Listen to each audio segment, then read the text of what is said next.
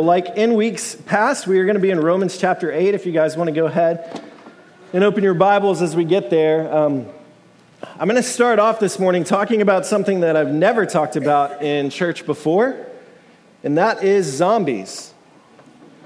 We live in an interesting time in our culture where there is a little bit of a fascination with zombies culturally, and it kind of started out as vampires.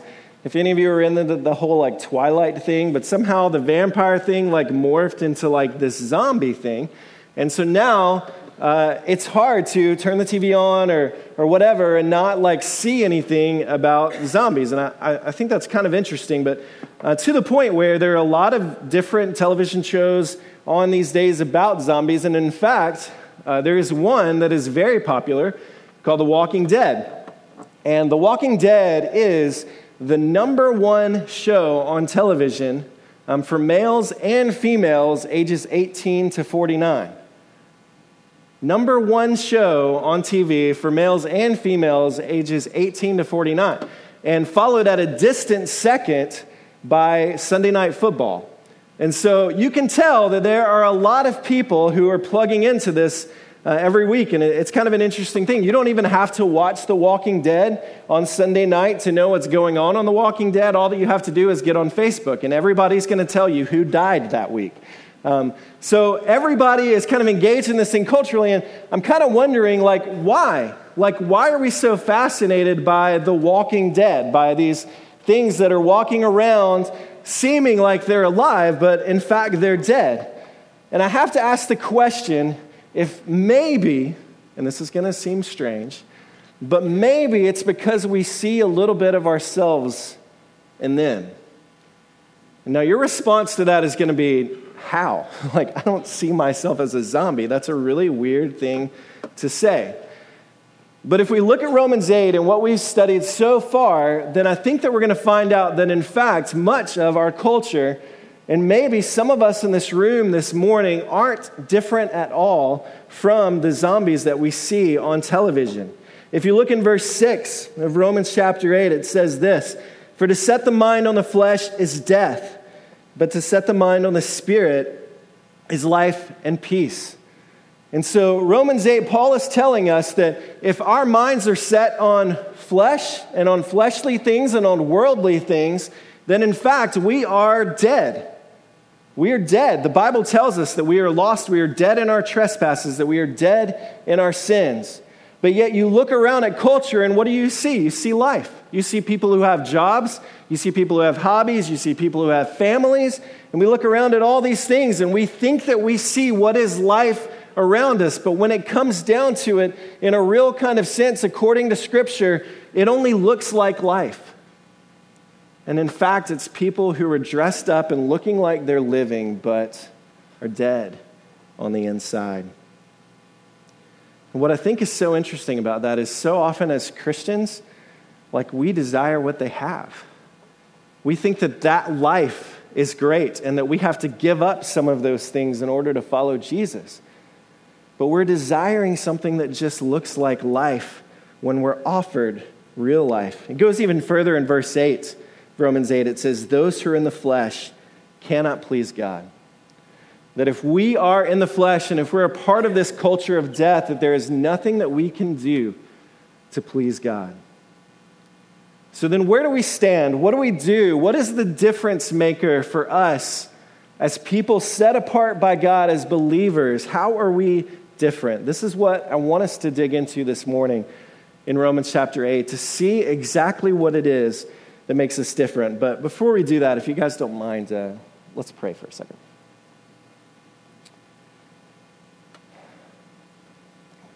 God, we are grateful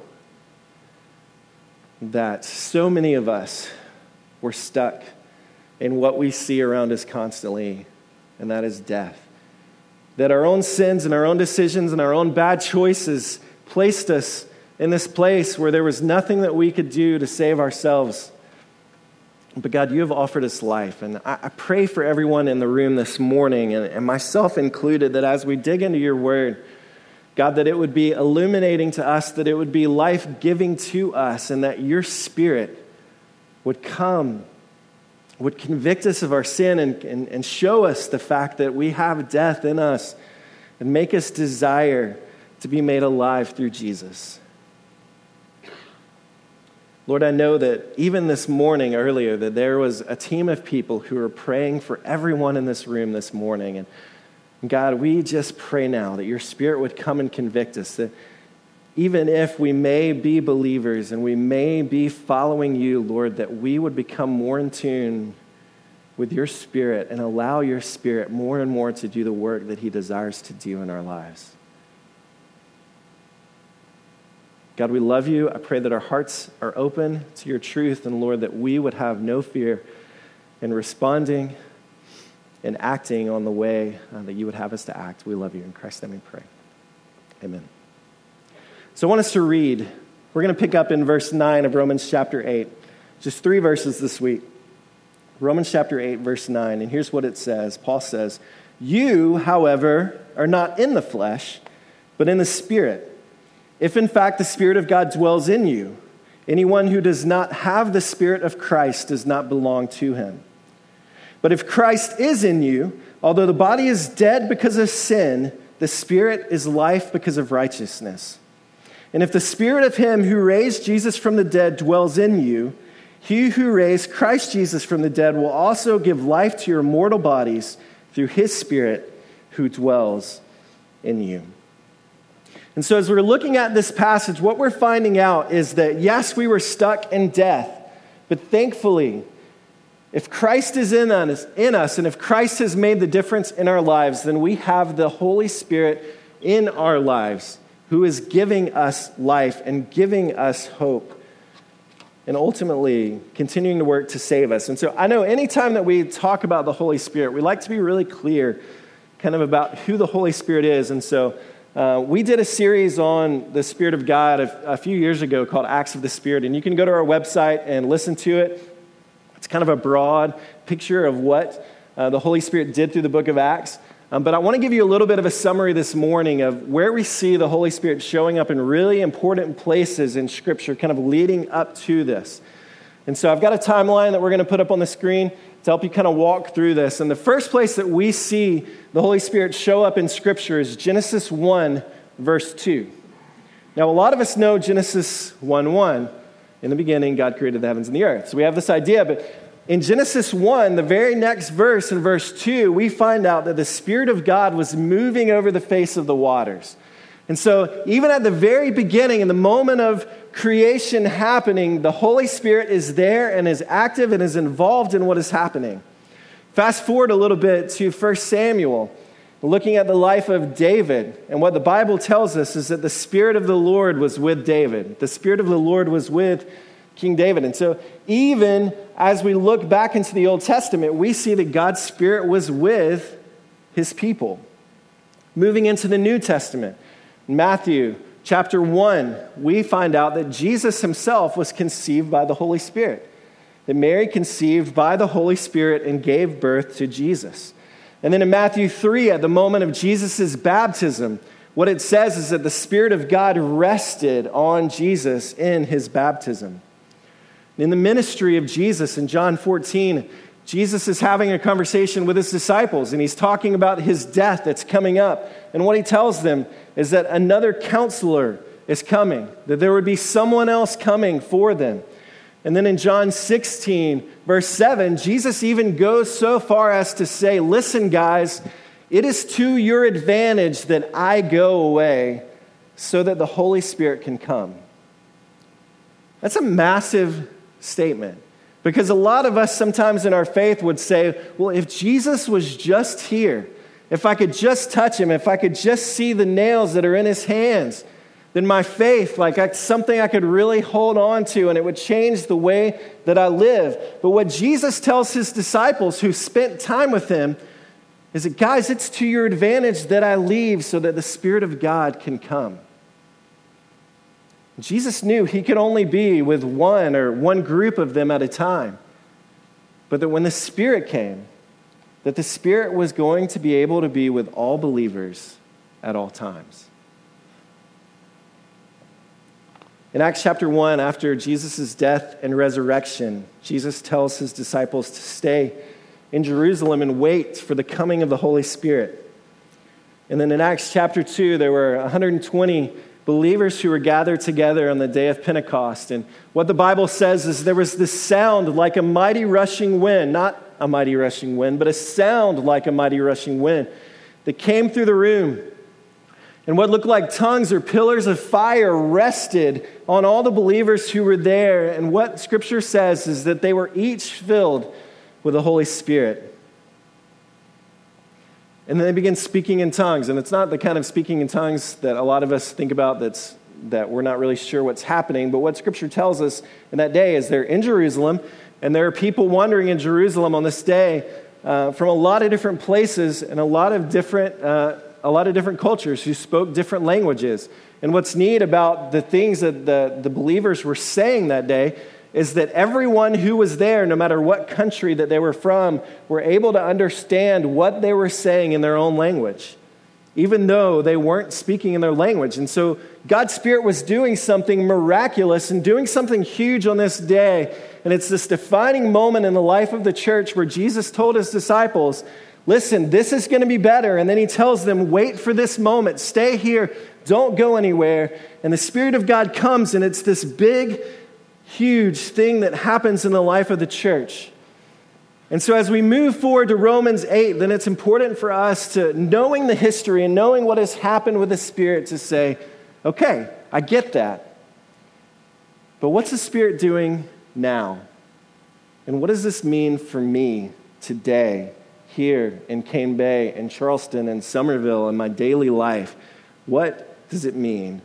And what we find out from Romans 8, 9 through 11, it says over and over and over again that the Spirit dwells in us. The Spirit of God is dwelling in us. And what I find fascinating about this passage is that if you read verses 1 through 8, you can look at it for yourself. But Paul's kind of going through like all these theological truths and concepts, and he's just like, it's like he's standing up in front of a class and he's teaching, and he's like, all right, here are the notes, here are the things that you need to know. But when he gets to verse 9, something changes. And he starts off verse 9 and he says, but you, however, he never points out that he's writing to anyone. He's just teaching truth in verse 8 up to this point. But here, it's like he's standing in front of them and he's teaching something, and all of a sudden he stops mid-thought because he wants to make sure that they understand that what he's talking about matters to their lives. It matters to them individually. And so what he says, you, however, are not in the flesh, but in the Spirit. Paul is saying, if you believe in Jesus and you're following Jesus, I know that you're hearing all of this sad stuff about death, but guess what? If the Spirit of God is in you, you have life. And that is something to have great joy and hope and to be excited about. He wants them to know, listen, it is not what you've done, but it's what the Spirit is doing in you. And the Spirit of God is dwelling in you. He is active. His work is ongoing, and his work is life-giving to your life. 1 Corinthians 3:16 says, do you not know that you are God's temple and that God's Spirit dwells in you? We have the Spirit of God dwelling in us. Another term that we see this kind of said throughout the New Testament is this term of like filling, that you are filled with the Holy Spirit. I want to give you a few examples of this. I know we've already kind of walked through a timeline, but here's a few examples where we see this idea of being filled with the Spirit throughout Scripture. In the book of Exodus, there's a guy named Bezalel, and Bezalel was one of the guys who was designing all this really cool artsy stuff for the tabernacle that was being built for God's people. And what Moses said about Bezalel is that Bezalel was filled with the Spirit. We've already read in Acts 2 that all who were present there that day were filled with the Spirit. A little later in Acts chapter 4, verse 8, Peter is standing in front of a council after he's been arrested, and he's kind of defending the faith. And what it says about Peter in that day is that Peter was filled with the Spirit.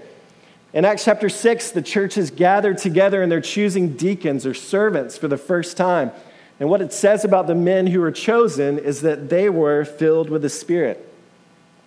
Acts chapter 7 is a story about a guy named Stephen who was stoned and he was put to death for his faith. And what it says about Stephen at the moment of his death is that Stephen was filled with the Spirit. Ephesians 5:18 tells us, "Do not get drunk with wine, for that's debauchery, but be filled with the Spirit." And so as believers, we have this great hope and joy that not only is the Spirit of God dwelling in us, but that we can be filled with the Spirit. And being filled with something affects what we do. It affects who we are. I mean, think about it. If you fill yourself with alcohol, it's going to change the way that you act. It's going to change the things that you do. If you fill yourself with food, you're going to get a stomachache. Some of my favorite videos to watch are when parents are bringing their kids home from getting their wisdom teeth taken out, and they've got the phone out and they're filming their kids who are just saying ridiculous things. When you are doped up like that and filled with something, it affects the things that you say. I remember when I was coming home from getting my wisdom teeth taken out, I vividly still remember seeing pink elephants on the side of the road. It affects, when you're filled with something, it affects the way that we act and the way that we respond. So being filled with the Spirit should do the same thing.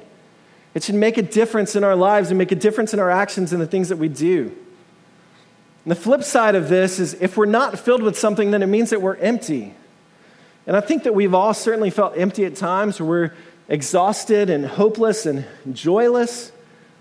But if we have God's Spirit, guys, there's no reason for us to be in that position when we have the opportunity to be filled.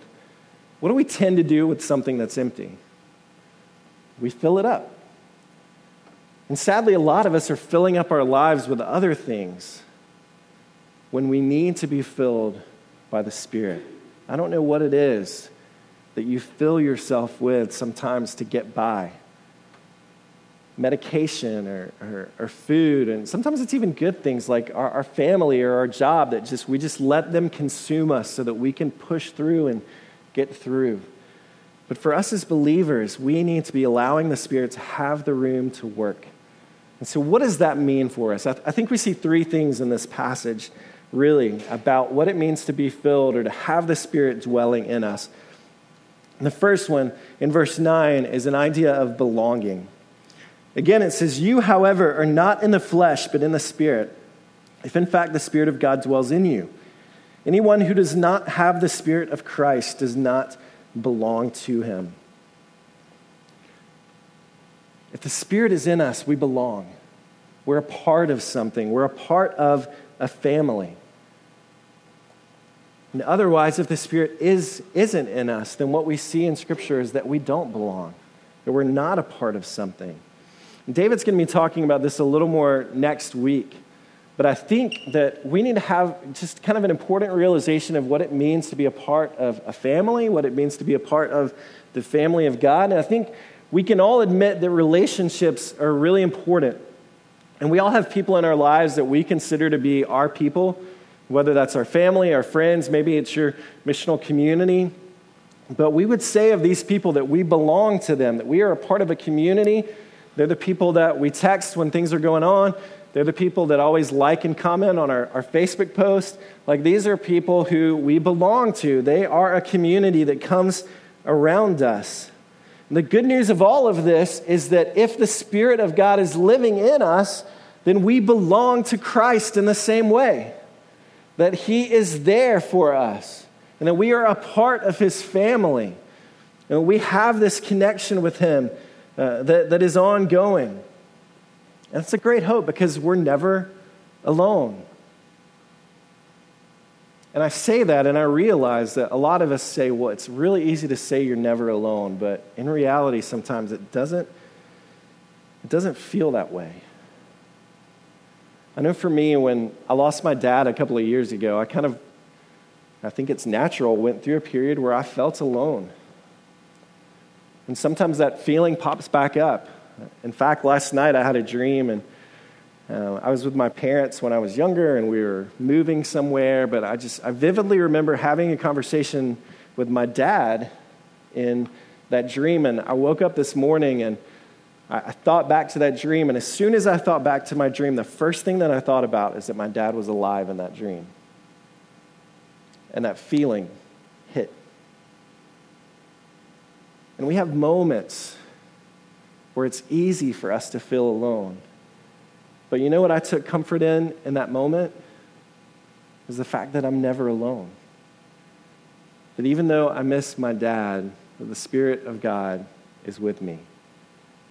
And that I don't have to feel lonely. And in fact, if I do feel lonely, it's a false feeling because I'm not alone. Even in our darkest and quietest moments, God's Spirit is with us, and that's something that we can take hope in. Second thing we see in verse 10 is this idea of life or being alive. It says, "But if Christ is in you, although the body is dead because of sin, the Spirit is life because of righteousness." If Christ is in you, then the Spirit is life because of righteousness. Remember what we talked about earlier. Our bodies are dead. Our flesh is dead. We may look like we're alive, but every heartbeat is one step closer to death.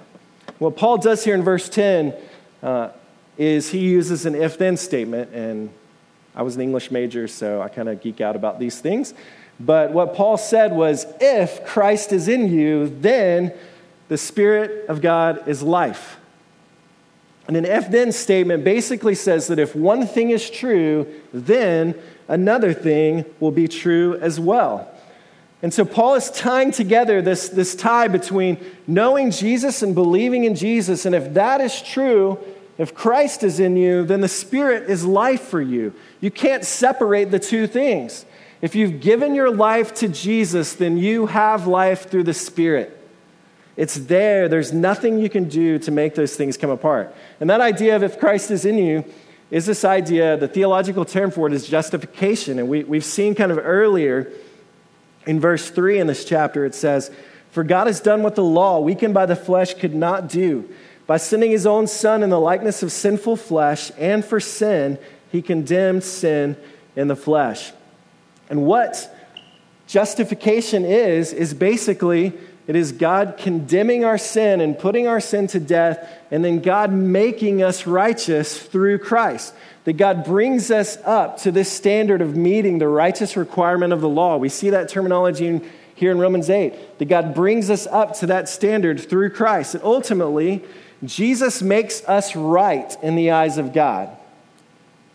And so if we've done that, God has forgiven our sin, and through Christ, he's made us right or righteous in his eyes, then the Spirit is life in you. And what this is called is sanctification. This is the work of the Spirit to save us. And sanctification is a little different from justification. When Jesus died on the cross for our sins, Jesus died once for all, for every person, for all time. He never has to die again.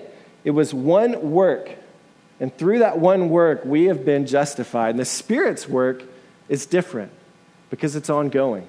It keeps going. It doesn't stop, but it's this constant movement. It doesn't say in the Bible that the Spirit of God dwelled in us. It says that the Spirit of God dwells in us. And that he's working to constantly set us free from sin and to make us more like Jesus. And that is his ongoing work of sanctification. That's the way that he gives us life, is that he helps us practically to stop sinning, to put sin behind us, and to move forward to be more like Jesus in the way that we live. That's sanctification. I'm talking about my dad. One of my best memories with my dad is when I was a kid. We went on a 2-week vacation together, just the two of us, and we went camping. We had a little pop-up camper, and so we hopped in the minivan and pulled the pop-up camper behind us, and we went up to like Washington, D.C. and Virginia and kind of looked at a lot of different American history sites and had a great time. I think that trip was the most time that I'd ever spent with anyone one-on-one the whole time, like until I got married. And so having just that one-on-one time with my dad for 2 weeks really cemented a lot of things in my heart, because we got to talk a lot about the gospel. We got to talk a lot about the love of God. And so those conversations cemented my belief and my love for Jesus, and they helped shape the person that I was growing to be. And when I think about the influence of my parents, I kind of think about that the discipline that parents give to their kids and the encouragement that they give to their kids is a lot like the work of the Holy Spirit. That it's not just the moment of birth that sets the course for our lives, but it's the ongoing work that our parents do that helps us to grow and to be people who can follow after God. And this is what the Spirit does, certainly in a much deeper way. But we are justified by the work of Jesus, and then the Spirit is the one who helps us to grow to be more like Him every day by giving us life as we live. Constantly investing, constantly pouring life into us. How do you know that something is alive? If you look in the plant world, it's because it's bearing fruit. It's growing flowers. Truthfully, it's no different from us. If you look in Galatians chapter 5, it talks about the fruit of the Spirit. Where basically there are these things that as a believer testify to the fact that we have life through the Spirit of God. And what it says is that they're love, joy, peace, patience, kindness, goodness, gentleness, faithfulness, and self-control. And that we can look at the fruit of the Spirit and see if those things are in my life. I may not have them down yet. I may not be perfect in them, but if I'm growing in them, then it's likely that the Spirit of God is in me. But if I can look at those fruit and say, no, that's not me, that's a really good test for us as to whether the Spirit is living in us at all. I think one of the best ways for the Spirit to give us life is to give Him the room to do it. It's to open up the Word of God on a daily basis and say, talk to me, speak to me. I want to hear from you. And I know we talk a lot about daily quiet times, and it's kind of like this Christian code word thing, and a lot of people talk about it, but not a lot of people actually do it in reality. Think about your life. How often during the week are you sitting down and opening up the Word of God? Because it's the Spirit's job to illuminate Scripture to you. It's the Spirit's job to use the Word of God to give life into you. And if we're not giving Him the opportunity to do it, we're missing out on what the Spirit wants to do in us. And yet at the same time, we're walking around and we're complaining about everything that's going wrong in our lives. We're complaining because we're lonely. We're complaining because we feel empty, because we don't have strength, because we can't persevere through whatever situation is going on right now. And the Spirit of God's saying, it's right here. I want you to know. I want you to have life if you'll just let me invest it in you. It's one of the reasons we talk about soap all the time. And soap is this way that we can journal through God's Word and allow it to come to life. Allow the Spirit to speak to us and find things about our lives that need to change. But we've got to give the Spirit of God room. Lastly, in verse 11, there's this idea of immortality. It says that the Spirit of Him who raised Jesus from the dead dwells in you. He who raised Christ Jesus from the dead will also give life to your mortal bodies through His Spirit who dwells in you. So there's this idea of in the flesh we are mortal, but if the Spirit is in us and the Spirit makes us immortal. Now that's kind of a cool word, and a lot of us want to walk around and say, yeah, I'm immortal. Check me out. Like I have this immortality going on in me. But this idea of immortality is basically kind of what we see in John 3:16. For God so loved the world that He gave His only Son, that whoever believes in Him should not perish, but have eternal life. Not just life now, but life that is to come. And what's great about life to come is that it gives us hope. It gives us a hope for the future. It gives us something to hang on to in the times that are dark. Romans 15:13 describes God as the God of hope. And one of the greatest gifts that God can give to us as believers now is hope, because it affects our life now. If we have hope for what is to come, then it makes the stuff that we walk through now easier, because we know what's coming in the future. We don't have to be afraid. We don't have to be depressed. We can hang on to the hope that He gives to us. My last semester of seminary, I took kind of the preaching lab class, and I did that. I waited till my last semester for a lot of reasons. One was because I wanted to make sure I had like the most knowledge of Scripture before I got up and had to teach it in front of like a professor. And number two, and probably the biggest reason, is that I'm an introvert and it scared me to death. And so I waited until the very last minute and I got to that point and I'm like, all right, I got to take this class. And here's what happens in this. And just kind of feel this pressure with me a little bit, okay? So you're in this class and your job is to get up and preach a passage of Scripture that you've worked through and that you've prepared in front of the other 30 guys in your class. Now, every one of those 30 guys has a piece of paper that is a form that they fill out the whole time about your sermon. And then you get those things. And so you're being rated by 30 people in your class, so that's a little bit of pressure. After you get done, your professor stands up and he says, all right, guys, let's talk about how Joel did. And so you have to listen to your whole class talking about how you either bombed or you did okay or whatever it is. And so that's a little bit of pressure.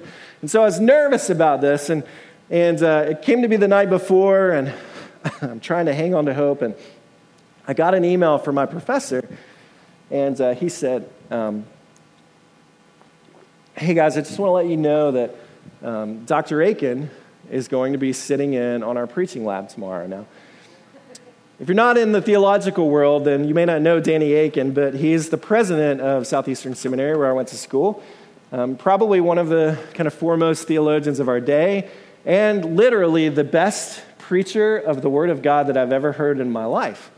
And so that, I can't even tell you what my heart did when I got that email. And I'm like, I'm going to blow it in front of the president of my seminary. Like, he's going to be in this room. But what I did is I held on to hope, because I knew if I can get through this, I'm graduating. I'm going to have my degree. I can go and get my job. Like, I just have to get through this. I knew the hope that was to come. And so I held on to that hope and I prayed to God. God gave me the strength and I did it, and it didn't go that bad. And nobody told me that I was awful. But hope is a powerful thing. If we can hang on, hang on to hope for the future, it affects our life now. I love what C.S. Lewis says, kind of looking to the future of our eternal life to come. And he says, hope means a continual looking forward to an eternal world. It does not mean that we are to leave the present world as it is. If you read history, you will find that the Christians who did most for the present world were just those who thought most of the next. But it's since Christians have largely ceased to think of the other world that they've become so ineffective in this one. Aim at heaven, and you will get earth thrown in. Aim at earth, and you'll get neither. The Spirit of God is giving us the hope that is to come if we can just hang on to it. And if we do, we don't have to be afraid of the decisions that have to be made right now. We don't have to be scared of whether we can provide for our family or what we're going to be doing in a month or 2 months, because we know that in the end, all will be well because of our hope. And so I want us to ask a question this morning, and I've been reflecting on this question myself this week, and it's been incredibly challenging for me, but here it is. Is your Christianity a set of beliefs, or is it a life-giving, hope-filled relationship? Is your Christianity a set of beliefs, or is it a life-giving, hope-filled relationship? The difference between those two things is the Holy Spirit. If the Spirit of God is in you, then you are finding hope and life and joy and everything that you need to persevere through every situation through Him. As I reflected on that for myself, I realized that oftentimes for me, I focus on the beliefs and I forget about the Spirit. I forget about the power and the abundance that lays within me so often. The bottom line this morning is that the Spirit of God is the life in you. Remember, Paul is making this about you. And it's not just that the Holy Spirit lives in Christians, but it's that the Holy Spirit lives in this Christian. The Holy Spirit lives in you. and all the fulfillment that you could need for life, all the belonging, all the life that you could ever need, and all the hope that we have to persevere through whatever difficult thing we're walking through right now, we can have through the Spirit if we give Him the room to work in our hearts. And ultimately, what this means for us is that we can be people filled with joy. We can be people who aren't walking around like Charlie Brown all the time after he misses the football. But we can be people who are walking around with great joy and great hope. Can you imagine our church? If Church at Cane Bay was filled by a community of believers who really believed in this and tuned into this and were allowing the Spirit to produce life, to produce joy and belonging and all of these things in our lives daily, how different our worship services would be. How different this room would feel right now. How different our singing would seem. How different our offerings would be. The looks on our faces as we sing to our God. Our neighborhood would be begging to know what is going on in us if we really allow the Spirit to do the work that He wants to do. We saw it in biblical times in the early church with people who let the Spirit move and who were filled with the Holy Spirit. It says that day after day, numbers were added to their numbers. People were giving their lives to Jesus because they wanted to know what was happening in the life of these people. Our missional communities would see people coming to faith all the time if all that we did was let the Spirit bring us to life. But sadly for us, so often, and me included, we're just not there. Instead, we walk around like the world, looking like we have life. And when they look at us and they're dead and see us who don't look like we have life, why would they want what we have? Why would they want to be like us? A lot of us this morning need to confess to God that we believe in Him, but we don't know Him. Bono, who's the lead singer of U2, and I wouldn't consider him to be one of the great theologians of our time necessarily, but he said this one time, and I think this is so true. He says, religion is what happens when the Spirit leaves the building. Religion is what happens when the Spirit leaves the building. And sadly, so often a lot of us are living a life of religion. We're pretending Christianity. We look just like the world, death dressed up to look like it's alive. What Scripture tells us about that is that God hates it. In Amos chapter 5, God is speaking to His people through the prophet Amos, and He's talking about their religion. He's talking about them coming to church and them giving money and giving sacrifices and all these things that they do. And what God says, I hate it. I despise it. I don't want anything to do with it. And the reason He says that is because He doesn't have the heart of His people. What God wants more than anything is for us to open up our hearts and our lives to let the Spirit take us and give us life. Because without the Spirit, we're nothing more than zombies. So there's probably a few different kinds of people in the room this morning. One, you're a believer. You feel the Spirit of God working in your heart, convicting you, growing you. You see it happen on a consistent basis. You see that you're growing in the fruit of the Spirit.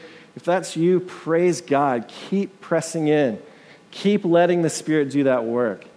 But I'm afraid that a lot of us are probably falling more into the second camp. And it's people who believe in God. And yeah, we felt the Spirit at times. And we've seen Him do things. And we've seen a little bit of progression in some of the fruit of the Spirit, but we still have these massive moments where we feel empty, where we feel lonely, where we feel depressed, where we're not allowing the Spirit of God to do the work that He desires to do. And if that's you and you're losing out on the joy that the Spirit can bring this morning, today needs to be a day that you say, no more. I don't want to fill my life with all this stuff from the world and this culture of death, but I want to fill my heart with the Holy Spirit. I want to let the Spirit bring me life and bring me joy. And so I'm going to commit to spending time in God's Word daily. I'm going to commit to praying that the Spirit would work and would make me more like Jesus. Maybe there's a third type of person in here this morning, and hearing all of this about the Holy Spirit, what's clear to you is that the Spirit of God isn't in you. What Romans 8 tells us, that if the Spirit of God isn't in you, then you don't belong to Him. It's a hard thing to hear, but there's good news in the fact that today, all of that can be changed. That God desires nothing more than for you this morning to know Him, to know His forgiveness, to experience the goodness of what Christ has done for you in giving His life for you, putting your sin to death and making you right in the eyes of God. And if what Romans 8 says is true, and it is, then if you accept that and receive that, then the Spirit of God will come and fill you and dwell in you and give you life and give you hope and give you joy if you just trust and believe. So in a few minutes, I'm going to be standing over here. The band can go ahead and come on up. We're going to move into a time of worship. If you're in that boat and you want to experience the Spirit in your life, please come. I want nothing more than to talk to you and pray with you. Or maybe you're struggling this morning with saying, I just don't feel that hope and I don't feel that joy and I believe the Spirit's in me, but I'm not letting Him do the work that He needs to do. And this morning needs to be a time where we come before God, confess that to Him, and say, today is the difference. Today I'm going to make the step. I'm going to get home. I'm going to open up the Word of God. I'm going to pray that the Spirit begins to work in my heart and give me life. And so if that's you, again, I'll be over there. Maybe you want to come here and pray as we sing and worship. Maybe you need to come as a family and say, we want to be a family led by the Spirit of God. But I think that today is a day that we ask ourselves the questions, have I felt the Spirit work? Am I just saying I believe in something, or do I really have a relationship with God through the Holy Spirit that is life-giving and is filled with joy? Whatever it may be, don't let today go by. Let today be the day that you make that decision. Let's act now. Confess that to God and let Him work. Let's pray.